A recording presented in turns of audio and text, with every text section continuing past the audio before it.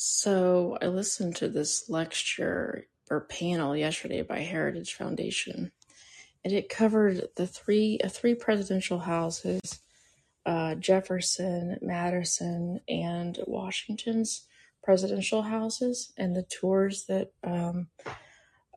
exist today, and how organizations like the SPLC are donating immense amounts of money, at least to Montpelier House, presidential house, and they're fundamentally changing what's prominently displayed, the narrative, the stories, the history.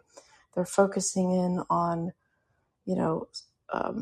slavery, making it all about slavery, the evils of slavery, and not putting it in the context of the time, and not giving attention to the history of these men.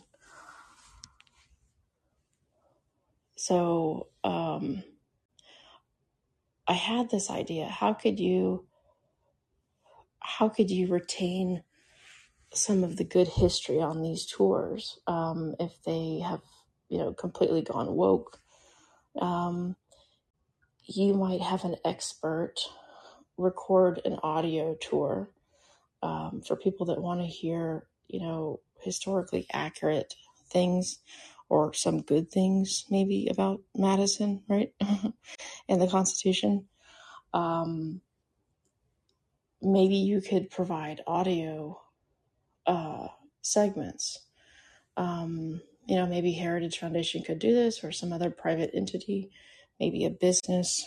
And the idea would be provide information for people that don't want to just go there and be programmed, manipulated, and have CRT ideology shoved down their throats. I mean, it's fine to explore the life of slaves and slavery, and we can condemn it today, right? But to completely focus on that, to make that the focus of these presidential homes, right, while not talking about any of the accomplishments of these men, separate from slavery, is sort of just to promote an ideology, right? And perhaps, wokeism has crept into virtually every single institution. And we can't trust any institution, including museums at this point.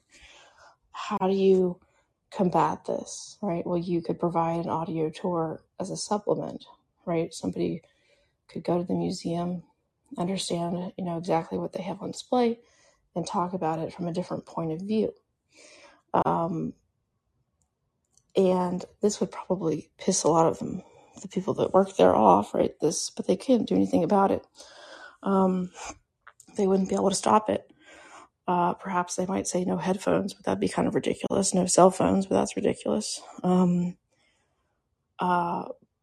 was thinking about, you could extend this idea. First, I thought about Pokemon Go, where you're like interacting with your environment, but there's some kind of display on your phone. You could have this exist. You could have little audio tours of historical important sites in your city. You could, and I was thinking about just now, Heather McDonald wrote a piece about the Chicago Museum of Art last year.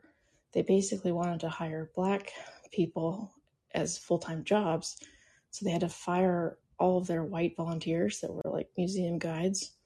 So you could, in theory, have these people do recordings and then have an audio version, so it's like they're there giving you a tour. So that could even work for something like that.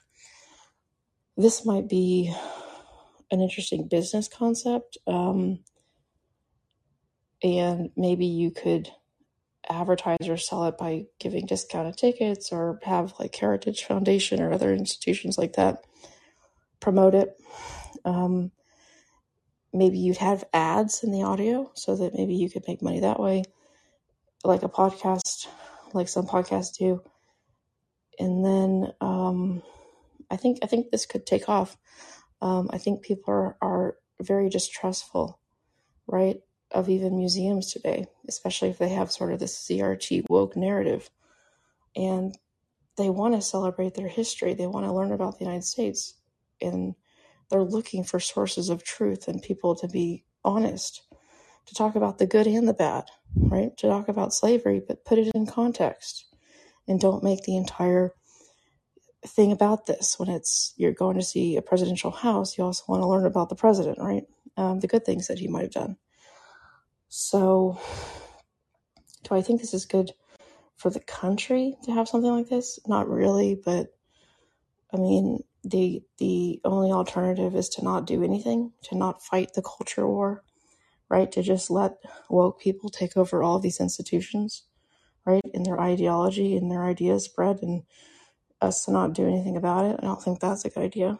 I think that people are hungry for alternative explanations from people that are not on the woke left side. They're sick and tired of woke people running all these institutions. They're sick and tired of their history being changed, right? Or being thrown out the door. You could even have an audio tour of like monuments that have been taken down and their historical significance. You could have an audio tour. Like, so even if it's taken down, you could say, hey, go here, and then play the audio, and then it'll explain the monument, its historical context, and then, talk about how it was taken down and talk about how is that okay, right? Kind of challenging this idea that they can just take down our monuments. So these places that used to be like where the Robert E. Lee statue was, these places, right, that used to be where monuments stood, and then they were taken down by the left in their mob-like way and their mob-like fashion when they were rioting after George Floyd. These could be places that people go to, click on an audio segment, learn about the monument, its history, and then learn about the taking down of it. And then maybe, I think that in the Robert E. Lee case, they probably I think they were going to melt down the statue, and people offered to buy this statue actually to preserve it. Blacks wanted to melt it down and make something else out of it. That tells you how vindictive, right, these blacks are.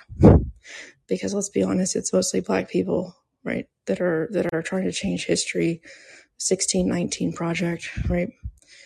So this panel that I watched yesterday, it was a very sad panel where this one lady who wrote a paper too, you can find it probably on Heritage Twitter, but she was just going through, the different levels of destruction that these woke people have imposed on these historical presidential homes. And she said one of them is still good, I think Mount Vernon. One of them is okay or bad, Monticello, and the other one, Montpelier, is the worst. So Vernon, Washington, Monticello, I believe Jefferson, Montpelier, Adams, or no, Madison. So just talking about how some big donor, on the left, right, or the SPLC organization, these nonprofits, they donate, right, to these like presidential libraries or historical houses. And I think one of them is actually private. I'm not sure how they're run. The article, I just read the first part of the article because I just found it, and it seemed really confusing how this one Montpelier is run. It has this board, and it seems odd. Talking about genealogy, I don't know how that one's run, but anyways, the woke people have been able to somehow, either through donations or whatever, just the power that they have, dictate sort of what is taught, at least out at Montpelier. Basically, word for word talking points from the SPLC, Southern Poverty Law Center, right? Who's very anti-white, very pro-CRT. So I think this audio concept, maybe make it fun, have, obviously you need people who are really experts in the subject matter, who even, was very knowledgeable about the museum. Maybe they go there once a week to see what's changed. Maybe they do all kinds of updates. Maybe they do focus on different segments, each week, but in theory, right, these things would just be available and you could choose whichever audio one you want to listen to on your visit, right? You could even listen to them without going there, so a lot of people can't, these things are pretty far away, and this would be a way for them to learn about it at a distance. Although I think it's more fun. I think the whole point of having an audio tour companion, of building these audio segments out, would be for people that go there, because I think I like this concept of going to a historical place and then getting a nice audio tour of it from an expert, because you can read what's on the exhibit, right? There may be tour guides there that specialize in whatever tour they're giving, but again, they control the narrative, right? And what they're presenting to you maybe have woke ideology and CRT inserted inside of it, right? So it may be giving you a very biased look.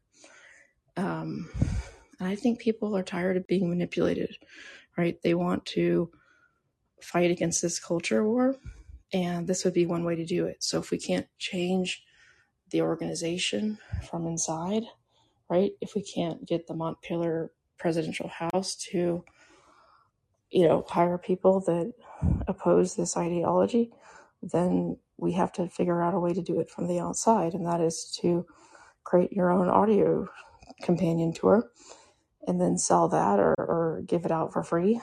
And this would be something external, right? But they can't prevent you from listening to a different audio tour, right? They can't prevent you from doing that. And this is a way to sort of attack the culture war from a business angle, right? You could make money off these audio segments, producing them. You could also extend the concept out, right, to local, your Capitol building or whatever, monuments that have fallen because of BLM. Civil rights history. Maybe there's a civil rights museum, right? And I think part of the problem today, and, I'm guilty of this too, we all think of civil rights law as equality under the law. And maybe that was the original text, but through executive orders or through Supreme Court decisions, it's been perverted, right, to include affirmative action. And so it's just kind of disconnect. Like, so what is really the law, right? And, this is why it's so important that it's challenged at the Supreme Court level, right? Because I'm confused. We have the Civil Rights Act, but then other people are telling me that it's not really equality under the law anymore. There's basically entrenched law, supposedly, right? It's just this is a court decision. That's not entrenched law to me. That's just a decision from a judge.